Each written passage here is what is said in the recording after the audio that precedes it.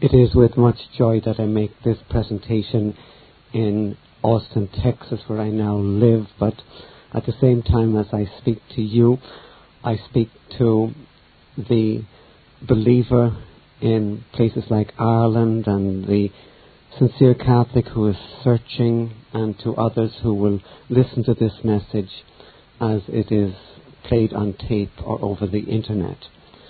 So, welcome to the presentation on the certainty of the written word of truth, and subtitled The Lord Christ or the Pope of Rome. The Lord Jesus Christ in his high priestly prayer declared the truth of God's word when he said, "Sanctify them through thy truth. Thy word is truth." God's word not only contains the truth, but rather is the truth itself.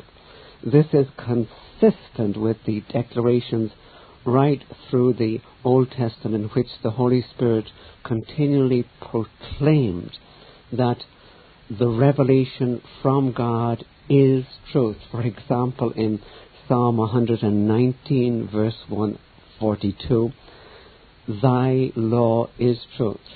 The Lord himself therefore identified truth with the written word. There is no source other than the written scripture alone to which this statement, "Thy word is truth," can apply. That source alone, the Holy Scripture, is the believer's standard of truth. In the New Testament, it is the written word of God, and that alone, to which the Lord Jesus Christ and the apostles refer to as the final authority. In the temptation, the Lord Jesus 3 times resisted Satan in saying, "It is written." For example, in Matthew, he said, "It is written, man shall not live by bread alone, but by every word that proceeds out of the mouth of God." It is written, the very phrase that the Lord used, is in the Bible 80 times. The prevalence of this repeated phrase underlines its importance.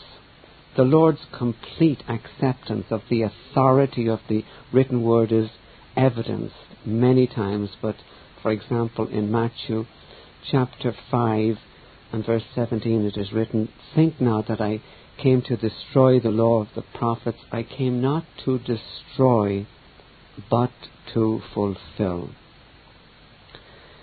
Other sources of authority are condemned.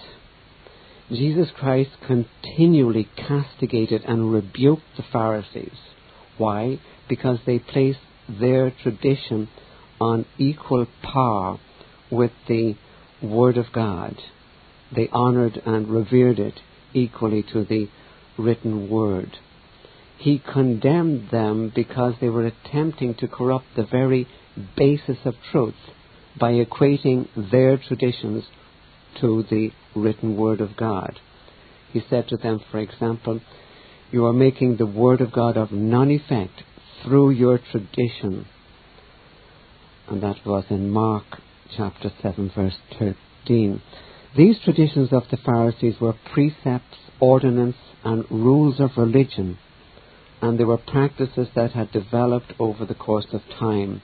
They'd been passed on by word of mouth and selectively edited writings. These traditions, oral and written, formed a body of cultural material that became the official set of interpretations and rituals for religious life. That was the basis for the Pharisees. The Sadducees at the same time as the Pharisees were quite different. They were a religious party of religious liberals, and they had appropriated the thinking of Greek Gnostics and philosophers. They had manufactured beliefs based on their reasonableness rather than what is revealed in the written word of truth. Since, however, Holy Scripture alone is inspired and alone is authoritative. The Lord castigated both the Pharisees and the Sadducees. And this was, of course, in complete accord with what had been said in the Old Testament in Proverbs chapter 30. Every word of God is pure. He is a shield to them that put their trust in him. Add thou not unto his words, lest he reprove thee, and thou be found a liar. Aligned to what is in Proverbs, the Lord's clear warning to the Pharisees and clear warning to us is in complete accord with Isaiah chapter 8 verse 20, to the law and to the testimony, if they speak not according to this word, it is because there is no light in them. The truth is that it is God's written word alone that is breathed out by him. And any who contradict the written word of God place themselves outside the authority of God, because that is what is declared in the written word of truth itself and highlighted by Christ Jesus the Lord. The expression sola scriptura, from the time of the giving of the 10 Commandments on Mount Sinai, the Lord God wrote with his finger on tablets of stone. And from then on to the present day, the written word of God has been existent in the world. The term sola scriptura, or the Bible alone as the measure of truth, is the shorthand, as it were, that Scripture is the only point of reference for finding out what is to be believed about God and our duty that God demands of us. The very phrase, "it is written," means exclusively transcribed or written down and not hearsay. The command to believe what is written means that we receive only what God has given to us. What is at stake before the all-holy God is his incorruptible word of truth. For men, what is at stake is the very certainty that we need. In the word of the Lord in Proverbs chapter 22, that I might make thee know the certainty of the words of truth. End of quotation. The certainty is needed for the salvation of immortal souls. The very last commandment in the Bible, the Lord God resolutely tells us not to add or take away from his word. Revelation chapter 22, "For I testify unto every man that hears the words of the prophecy of this book. If any man shall add unto these things, God shall add unto him the plagues that are written in this book. And if any man shall take away from the words of the prophecy, the words of the book of this prophecy, God shall take away his part out of the book of life and out of the holy city, and from the things that are written in this book." End of quotation. Now we get to the principle of interpreting the written word of God. The principle sola scriptura, or the Bible alone as authority, is consistent with the very way in which the word of truth comes from God and is to be interpreted. In the words of Psalm 36, "For with thee is the fountain of life, and in thy light we see light." God's truth is seen in the light of God's truth. This is exactly the same as the Apostle Paul when he says, quotation, "Which things also we speak, not in the words which man's wisdom teaches, but which the Holy Spirit teaches, comparing spiritual things with spiritual." It is precisely in the light which God's truth sheds that his truth is seen. Scripture provides its own sufficient rule of interpretation. The Apostle Peter, under the impulse of the Holy Spirit, declares, knowing this, that no prophecy of Scripture is of any private interpretation. For prophecy came not in old time by the will of man, but holy men spoke as they were moved by the Holy Spirit. Logically then, the Apostle Peter makes it very clear that in order to maintain the purity of God's written word, the source of interpretation must be from the same pure source as the origin of Scripture itself. Scripture can only be understood correctly in the light of Scripture, since it alone is uncorrupted. It is only by the Holy Spirit's light that the Scripture can be comprehended correctly. The Holy Spirit causes those who are the Lord's to understand the Scripture. Since the Holy Spirit does this by the Scripture, obviously it is in accord with the principle that Scripture itself is the infallible rule of interpretation of its own truth.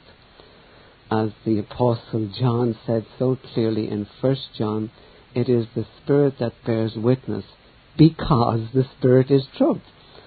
Those sincerely desiring to be true to the Lord in this very matter of the Bible only, learn to turn to the Lord and obey His commandment that is given in the Old Testament. Turn you at my rebuke. Behold, I will pour out my Spirit unto you. I will make my words known unto you. It is this yearning for truth that is the essential attitude explained in Psalm 51, with a broken and contrite heart, that we look to the written word of God and let it interpret itself in the light that God has given us in the written word of God. In the words of the Apostle John, quotation, this is the disciple which testifies of these things and wrote these things, and we know that his testimony is true. Thus the Apostle John wrote, as did the Apostles Peter and Paul, in order that we should be saved and know that God's testimony is true. The total sufficiency and clarity of Scripture is the next topic that we come to. The total sufficiency is declared by the Apostle Paul in 2 Timothy chapter 3, quotation, all Scripture is given by inspiration of God and is profitable for doctrine, for reproof, for correction, for instruction in righteousness, that the man of God may be perfect, thoroughly furnished unto all good works. For final truth and authority, all that is needed is the Scripture. This is because the Word of God bears its own rule of historical grammatical interpretation. Sections that initially appear obscure because of our lack of understanding are clarified by other parts and made plain.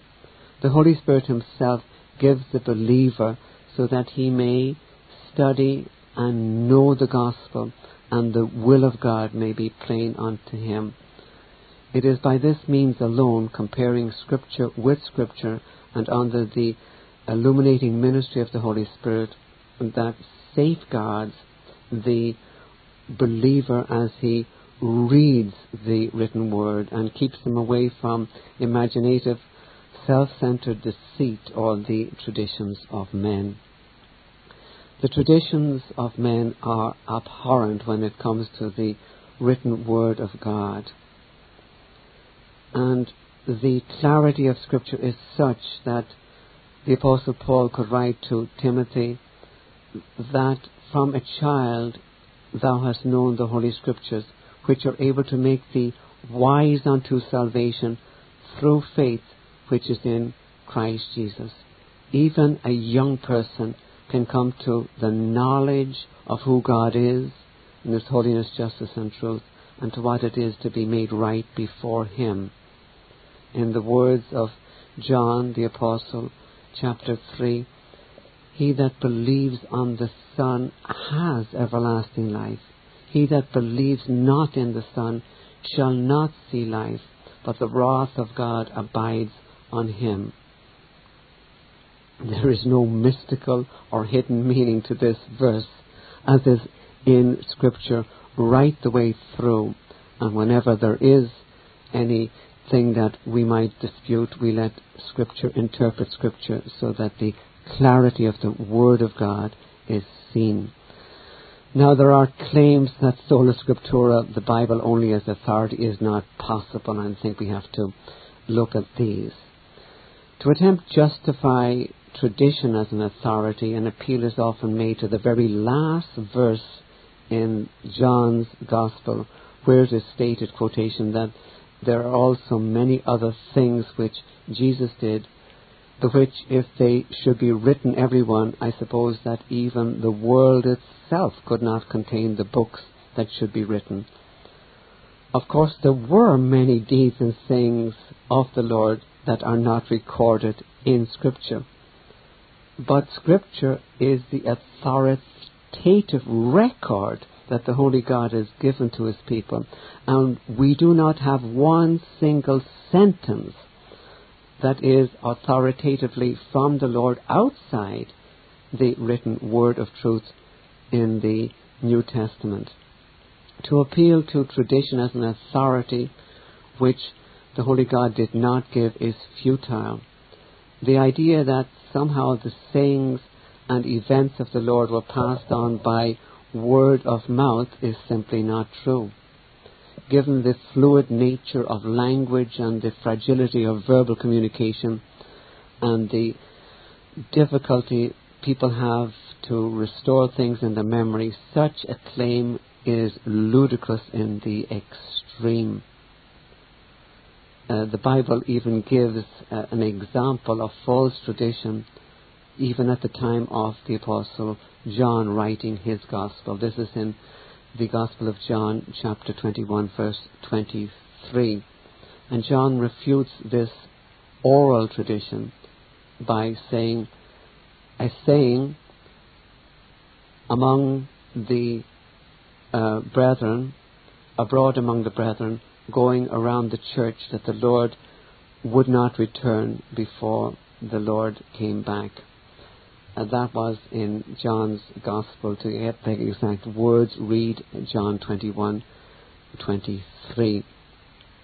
Another attempt to justify tradition is the claim that the early church did not have the New Testament.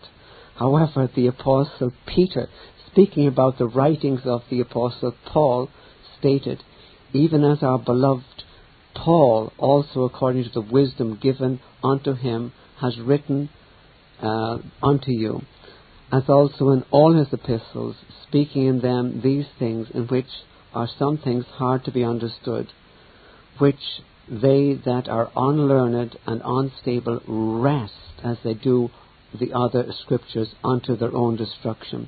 And so the Apostle Peter declares that his writings, that the writings of the Apostle Paul, were Scripture, and that we have in them the written word.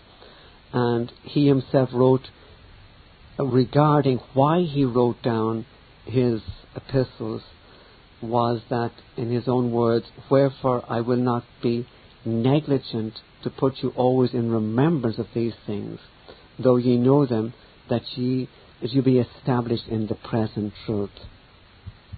From the earliest times, a substantial part of the New Testament was available. Under the inspiration of the Lord, the Apostle Paul commanded that his letters be read in other churches besides those to which they were explicitly sent. This clearly shows that the written word of God was being circulated even while the apostles lived. The Lord's command to believe what is written has always been something that the believers could and did obey. In this matter, we must have the humility commanded in the Scriptures not to think above what is written.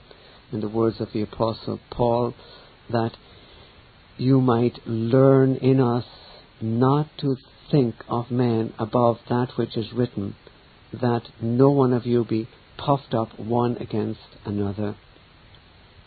The absurd rationale that because the early church did not have the New Testament, we need to have tradition is just pure arrogance and ludicrousy. In the first place, before the canon of the New Testament was complete, the apostles were present as Christ's personally commissioned ambassadors, and he endorsed their authority as teachers as being from himself. Secondly, during the transitional stage in establishing the New Testament, the apostles had no difficulty whatsoever preaching the gospel from the Old Testament scriptures and using them as an authoritative guide in all matters of faith and morals. The New Testament writings were incorporated and received into the canon of Scripture when the last surviving apostle had completed his work.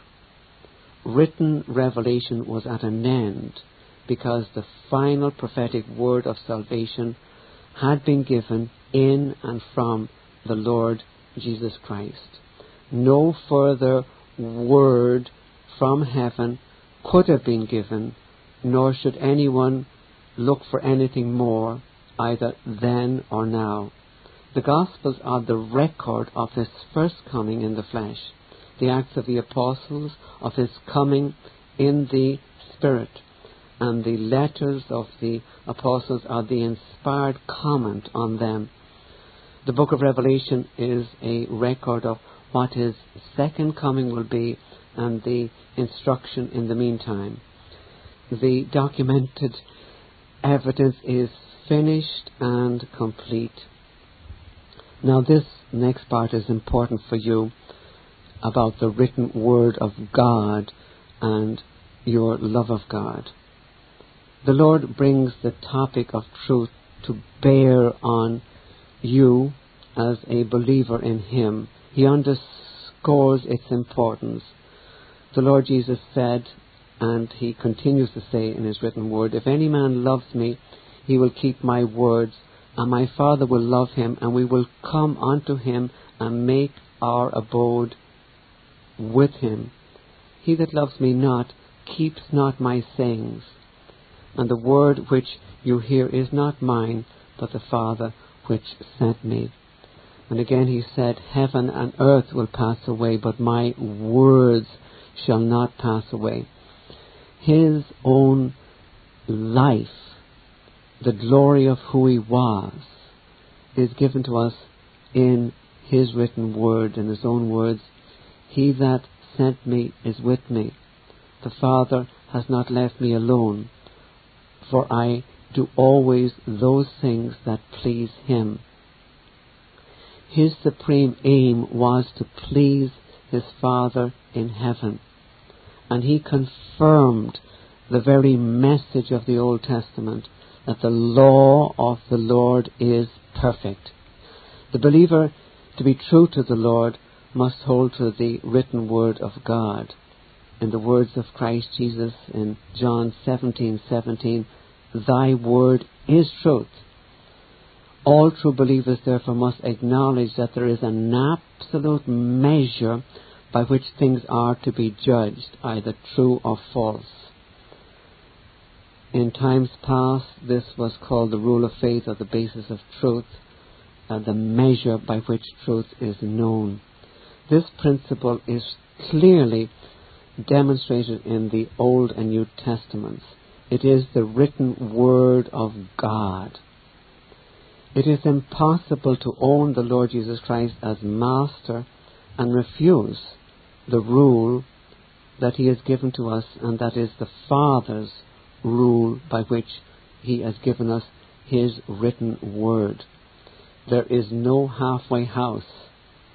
We cannot say that we love the Lord if we do not love his word. This is the very criteria that I give to you. In the words of Scripture, "This is the man I will look, even to him that is poor and contrite of heart, and that trembles at my word. And now I come to what is the authoritative word for Catholics. And here I'm going to give many quotations from the Code of Canon Law and from the New Catechism of the Catholic Church. The exact references are given in the article as it is on our webpage, bereanbeacon.org, on the internet. And I'm not going to give the exact reference where these things are published and the publication date, and these can be gotten in the footnotes on the written article. I will give some of the numbers involved, but everything is documented. With Catholicism, the basis of truth, or what they claim is the basis of truth, is absolute, but it is not the unqualified authority of God in His written word. Rather, it is the authority of a man, the Pope of Rome. The ultimate authority is the decrees and decisions of the reigning Pope. This is seen in the documentation from official Roman Catholic sources. For example, Canon 749 declares, quotation, "The Supreme Pontiff, in virtue of his office, possesses infallible teaching authority, when as supreme pastor and teacher of all the faithful, he proclaims with a definitive act that a doctrine of faith and morals is to be held as such." The mandated response of what the Catholic Church calls the Christian faithful is given in a subsequent canon, 752, quotation, "A religious respect of intellect and will, even if not the assent of faith, is to be paid to the teaching which the Supreme Pontiff or the College of Bishops enunciate on faith and morals when they exercise authentic magisterium." End of quotation. Any appeal or recourse against this totalitarian imposition of claimed infallibility is silenced by another canon, that is 333, quotation, "There is neither appeal nor recourse against a decision or decree of the Roman Pontiff." End of quotation. According to the Bible, however, infallibility is an attribute of God and not of any man or group of men. Like eternity and omniscience, infallibility is among God's incommunicable attributes, properties of His being which cannot be passed on or delegated to creatures. There are some things which the Scripture declare that God cannot do. He cannot lie. Equally, He cannot create another infallible one. The papal claim to infallible teaching authority is essentially a claim to divinity. The Roman Catholic doctrine exalts the Pope above all that is called God. Scripture makes it clear that the revealed truth of God's Word is solely from Him. Quotation, "For prophecy came not in any time by the will of God, but holy men spoke as they were moved by the Holy Spirit." Nothing is more strikingly plain than the arrogance that the Church of Rome has in its claim for a man to have the attribute of God in infallibility. Now, Roman Catholic apologists and others will try to explain the infallibility of the Pope in different ways and say it is situational infallibility, and that it is not that he himself has this as a possession, but it is because of his position as successor of the apostle and as supreme pastor and head of the church. and their alleged charism is as the head of the continuing apostolic college of cardinals or bishops that are in charge of the church. The Pope's infallibility, then, it is alleged, is situational and not inherent. Now, this way of trying to explain infallibility is just simply splitting hairs. Nowhere in Scripture is there any suggestion of apostolic succession. The Roman Catholic claim is completely inconsistent with the recorded commission of the Apostle Peter to take the gospel to the Jews, and of the Apostle Paul to take it to the Gentiles, including those at Rome. In the New Testament, the apostles did not confer limited infallibility on anyone, and no one is qualified for this limited infallibility. It is a contradiction. Infallibility is of God's own nature, and this type of situational infallibility is just as much a claim to the divine prerogative as the very prerogative that would claim to have the authority of God and His attribute. In Scripture there is only one lawgiver who is able to save. In the very words of the Lord, there is one lawgiver who is able to save and destroy.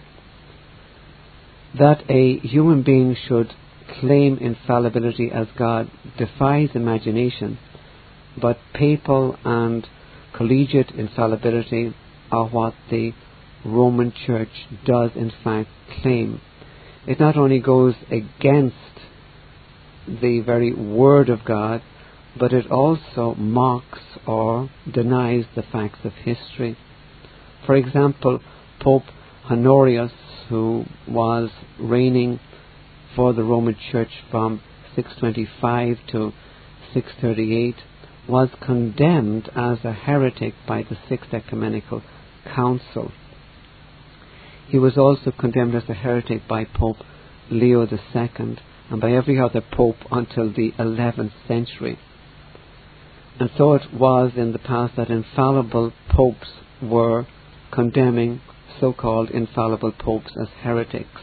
The Roman Catholic historian Bernard Hassler writes, quotation, "But Pope John the 22nd did not want to hear about his own infallibility. He viewed it as an improper restriction of his rights as a sovereign, and in the bull Qui Corundum 1324 condemned the Franciscan doctrine of papal infallibility as the work of the devil." End of quotation. And so even a Roman Catholic man, a archbishop in fact, and I would like to give the footnote here because it is a quite important book and it can still be obtained. It is How the Pope Became Infallible, and it was published in the USA by Doubleday and Company Limited in 1981. Others have said the same thing, such as von Dollinger, and these I give in the written transcript of what I'm now saying to you. The claim for tradition as divinely inspired comes in the New Catechism, quotation paragraph 1161, following the divinely inspired teaching of our Holy Fathers and the tradition of the Catholic Church, for we know that this tradition comes from the Holy Spirit who dwells in her. Thus the Church of Rome claims that her tradition comes from the Holy Spirit. And then she declares what the Word of God is in her New Catechism. Quotation, "Since the Christian religion or the Christian faith is not a religion of the book, Christianity is the religion of the Word of God, not a written and mute word, but incarnate and living. That was from paragraph 108 of the New Catechism. Only people who are devoid of the Holy Spirit could write such, and I try to say this, speaking the truth in love. When we know the evidence of how Scripture has God's stamp of excellence on it, and how it is fulfilled in so many distinctive ways. For example, Isaiah chapter 7 verse 14 says, "And a virgin shall conceive and bear a son." And the same Isaiah chapter 9 says, "Unto us a child is given, and the mighty God." And Micah chapter 5, "And thou Bethlehem, out of thee shall come forth unto me that shall be the ruler of Israel."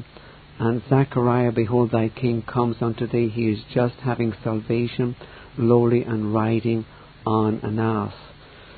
So many of these things were so literally fulfilled. They were all fulfilled in the New Testament. And the remarkable written Word of God, God has spoken in the last days by His Son. The revelation is given in written words to preserve us from tradition. And yet, as we have just read in paragraph 1161 of the Catechism, that the Church of Rome claims that her tradition was given by the Holy Spirit. There is no comparison between the absolute clarity and what was fulfilled in the Word of God from the Old Testament to the New, and what the Church of Rome claims to be her tradition. And we will see that she goes further to say that her traditions are from God, as we will read some other quotations later on as I speak to you. If she's claiming an identity with her writings and the very Spirit of God, then God will be responsible for all the torture, murder, and heresy that was propagated from Pope Innocent III in the year 1203 until when the Inquisition stopped in Spain and Portugal in the year 1808. That is over 600 years.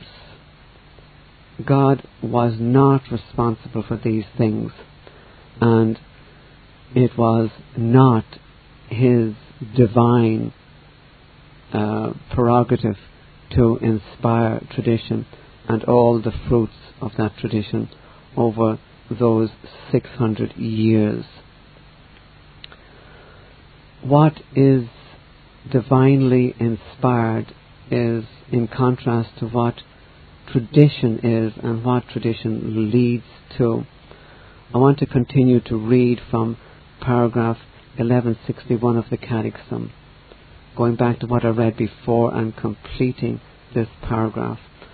Following the divinely inspired teaching of our Holy Fathers, the tradition of the Catholic Church, for we know that this tradition comes from the Holy Spirit who dwells in her, we rightly define with full certainty and correctness that, like the figure of the precious and life-giving cross, venerable and holy images of our Lord and God and Saviour Jesus Christ, our inviolate Lady, the Holy Mother of God, and the venerated angels and all the saints and the just, whether painted or made of mosaic or other suitable material, are to be exhibited in the holy churches of God, on sacred vessels and vestments, walls and panels, in houses and on streets.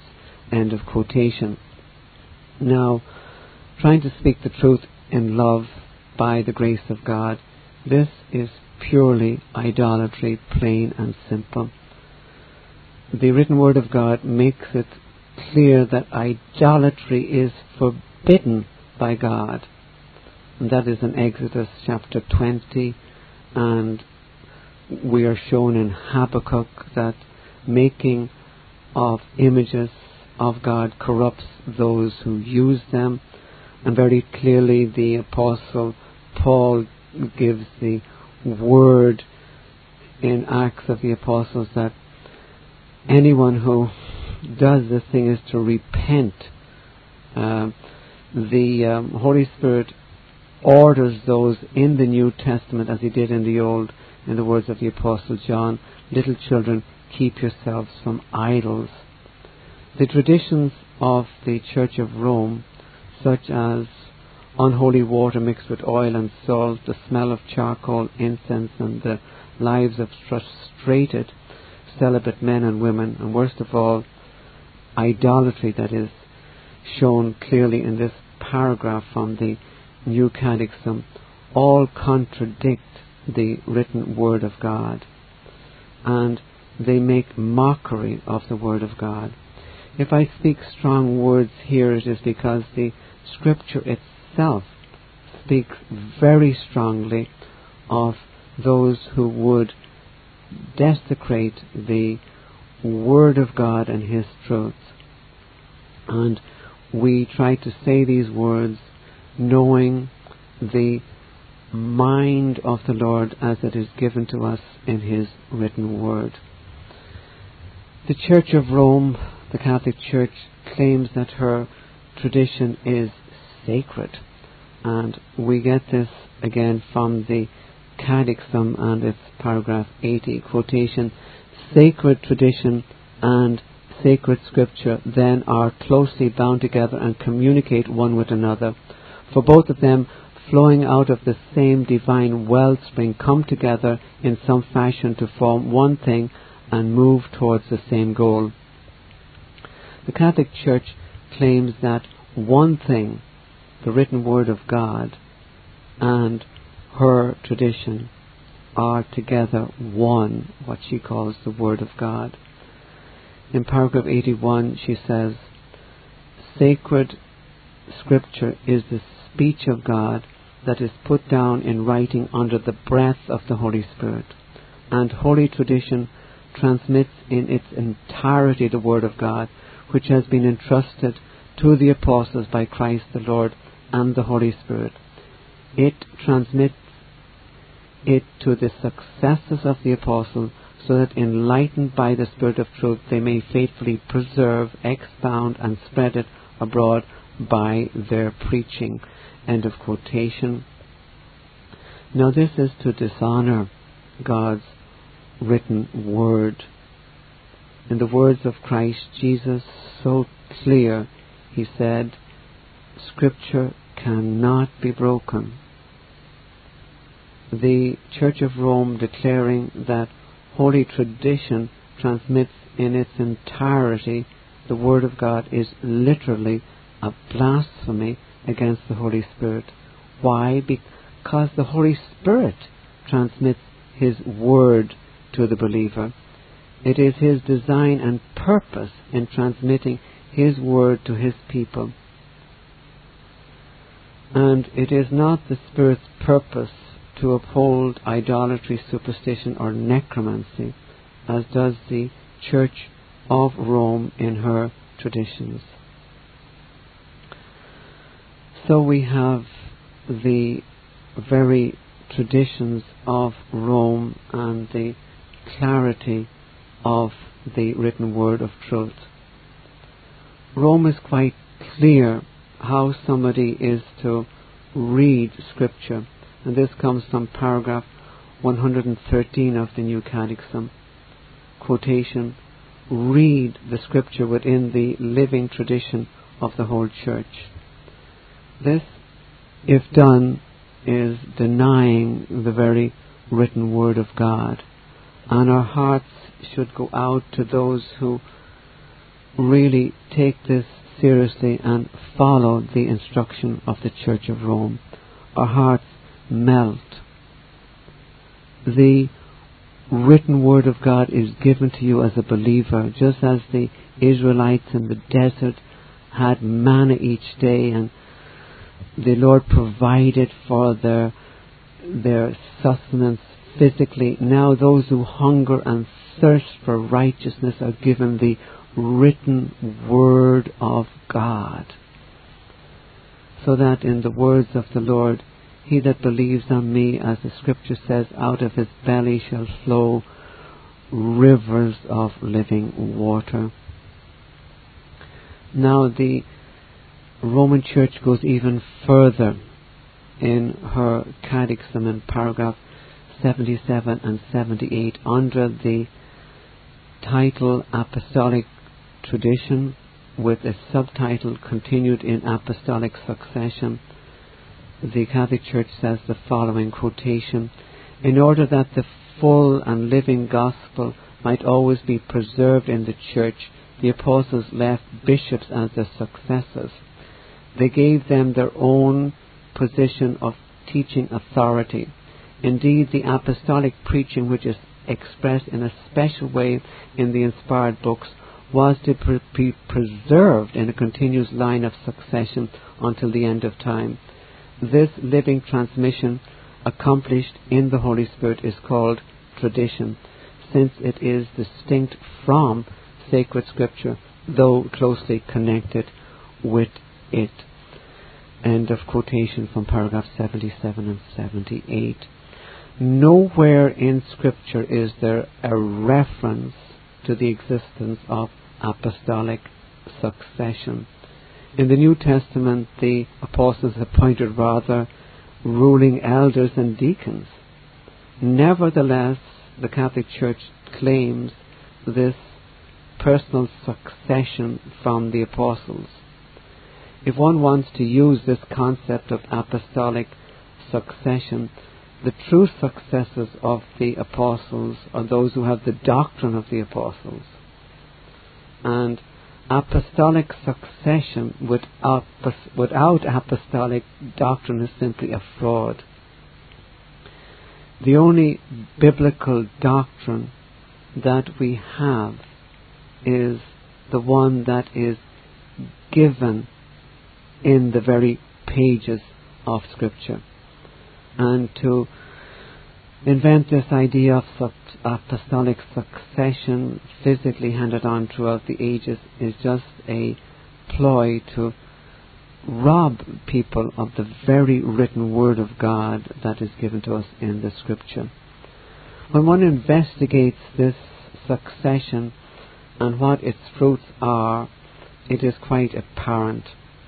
Even in the famous John Henry Newman, he wrote of the pagan origin of many of the Roman Catholic practices. And this I am reading now from an essay on development of Christian doctrine, from who was finally Cardinal John Henry Newman. Quotation: "We are told in various ways from Eusebius that Constantine, in order to recommend the new religion to the heathen, transferred onto it the outward ornaments to which they had been accustomed in their own. The use of temples, and these dedicated to particular saints, ornamented on occasions with branches of trees, incense, lamps and candles, votive offerings on recovery from illness, holy water, asylums, holidays and seasons, the use of calendars, processions, blessings on the fields, sacred vestments, the tonsure, images at a later date, perhaps the ecclesiastical chant and the Kyrie eleison, are all of pagan origin and sanctified by their adoption into the church." End of the quotation from Newman. Such is the apostolic succession, if you wanted to use that term. It is a tradition of incense, candles, votive offerings, holy water, processions, blessed oil, palms, ashes, and prohibiting people to marry who are in the ministry, and ordering abstinence from certain food. It is, in the words of the apostle, a form of godliness while denying the power thereof. Tradition as an equal source of certainty is stated in the Catechism of the Catholic Church, that is the official teaching of the Church of Rome. Quotation: as a result, the Church to whom the transmission and interpretation of revelation is entrusted does not derive her certainty about all revealed truths from the Holy Scriptures alone. Both Scripture and tradition must be accepted and honoured with equal sentiments of devotion and reverence. End of quotation. This statement is a formal denial of the sufficiency of Scripture and a repudiation of the unique authority of Scripture.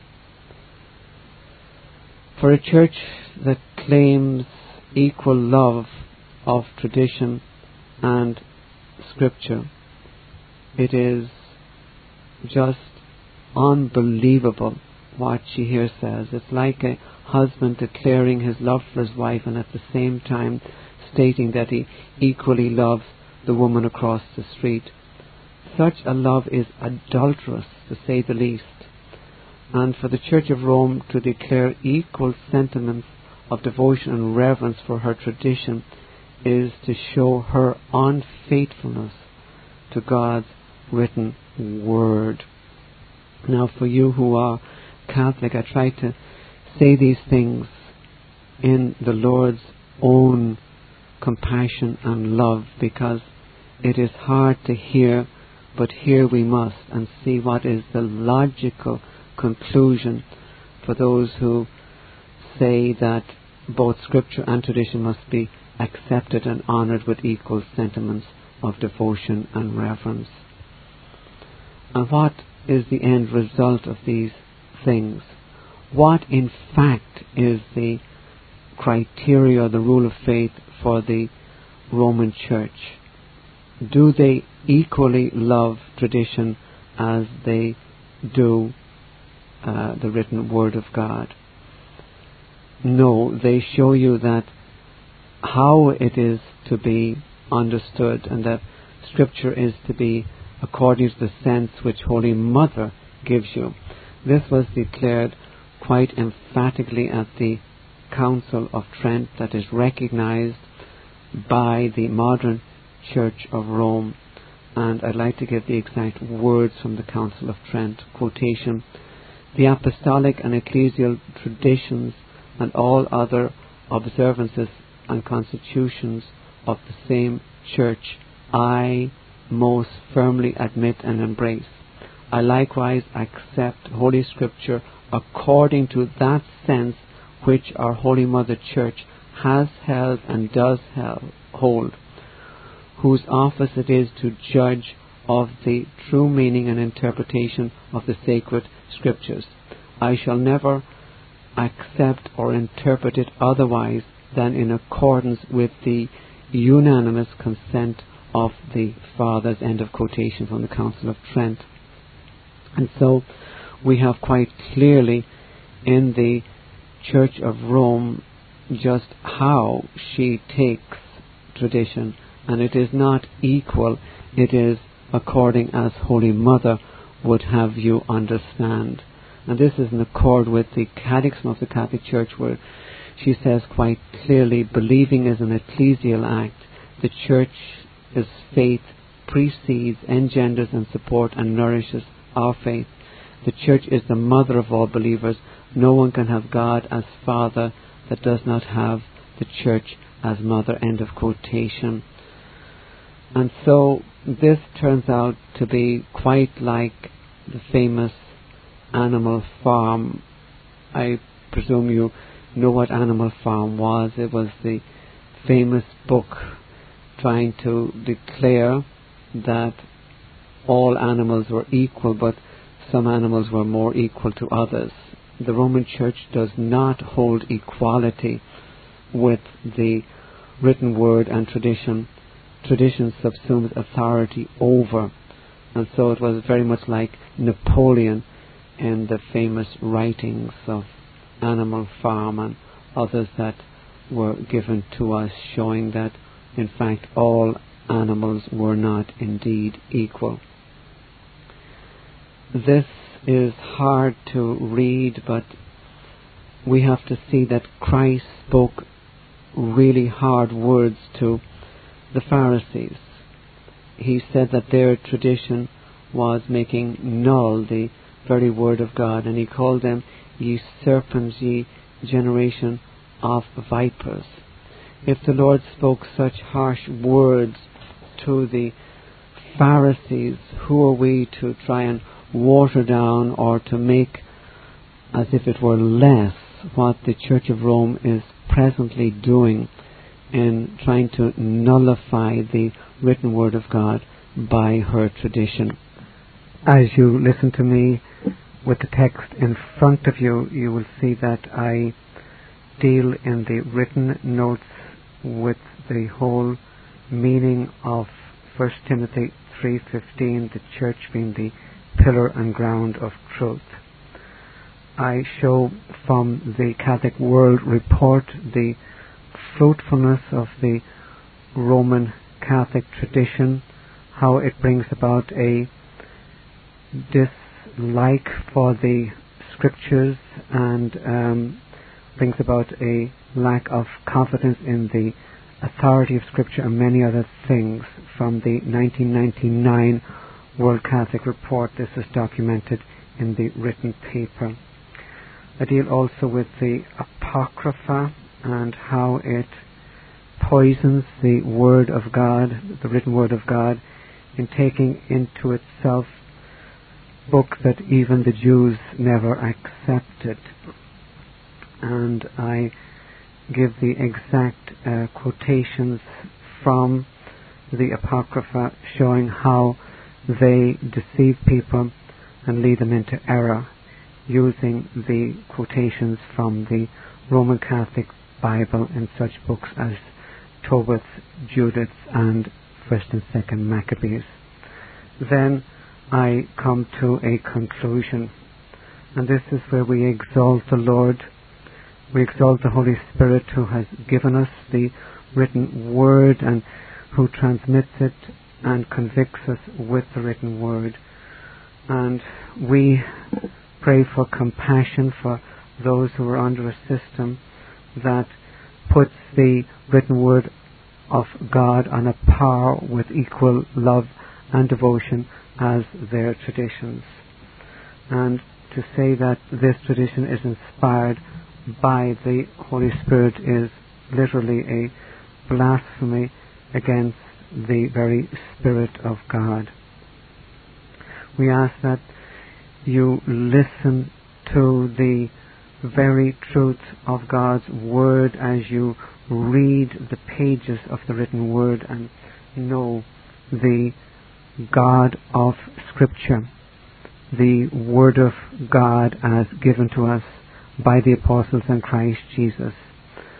Christ Jesus said, Scripture cannot be broken. Thy word is truth. And that is exactly where it's at. I ask you to look unto the Lord, for He is the truth. And what He authenticated in the Old Testament and what He gave to the apostles to write, knowing that the Spirit would lead them into all truth.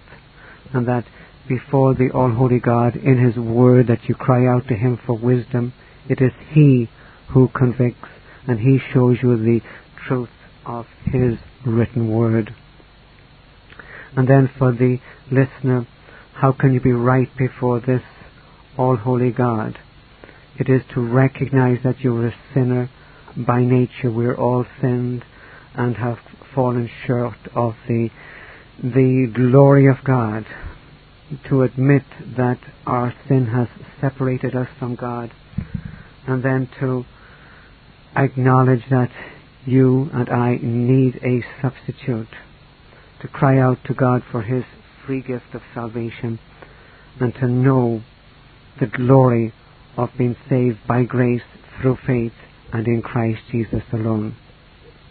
All this is based on the secure and absolute certainty of the written Word of God. And we know the truth because it has been given to us of God. It is from God and of Him. And to Him be the praise, the glory, the worship, and the honor. This Reformation audio track is a production of Still Waters Revival Books. You are welcome to make copies and give them to those in need. SWRB makes thousands of classic Reformation resources available, free and for sale, in audio, video, and printed formats. It is likely that the sermon or book that you just listened to is also available on cassette or video, or as a printed book or booklet. Our many free resources, as well as our complete mail-order catalog, containing thousands of classic and contemporary Puritan and Reformed books, tapes, and videos at great discounts, is on the web at www.swrb.com.